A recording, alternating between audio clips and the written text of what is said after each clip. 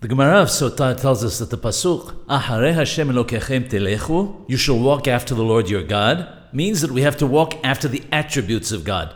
It says in the Torah that when Abraham Abinu alav shalom was in pain, God visited him, as it says, Vayera Elahu Hashem be'elone Mamre. God appeared to him in the plains of Mamre. In keeping with following the attributes of God, we too must visit the sick. An essential part of visiting those who are ill is to request rahamim, mercy for them.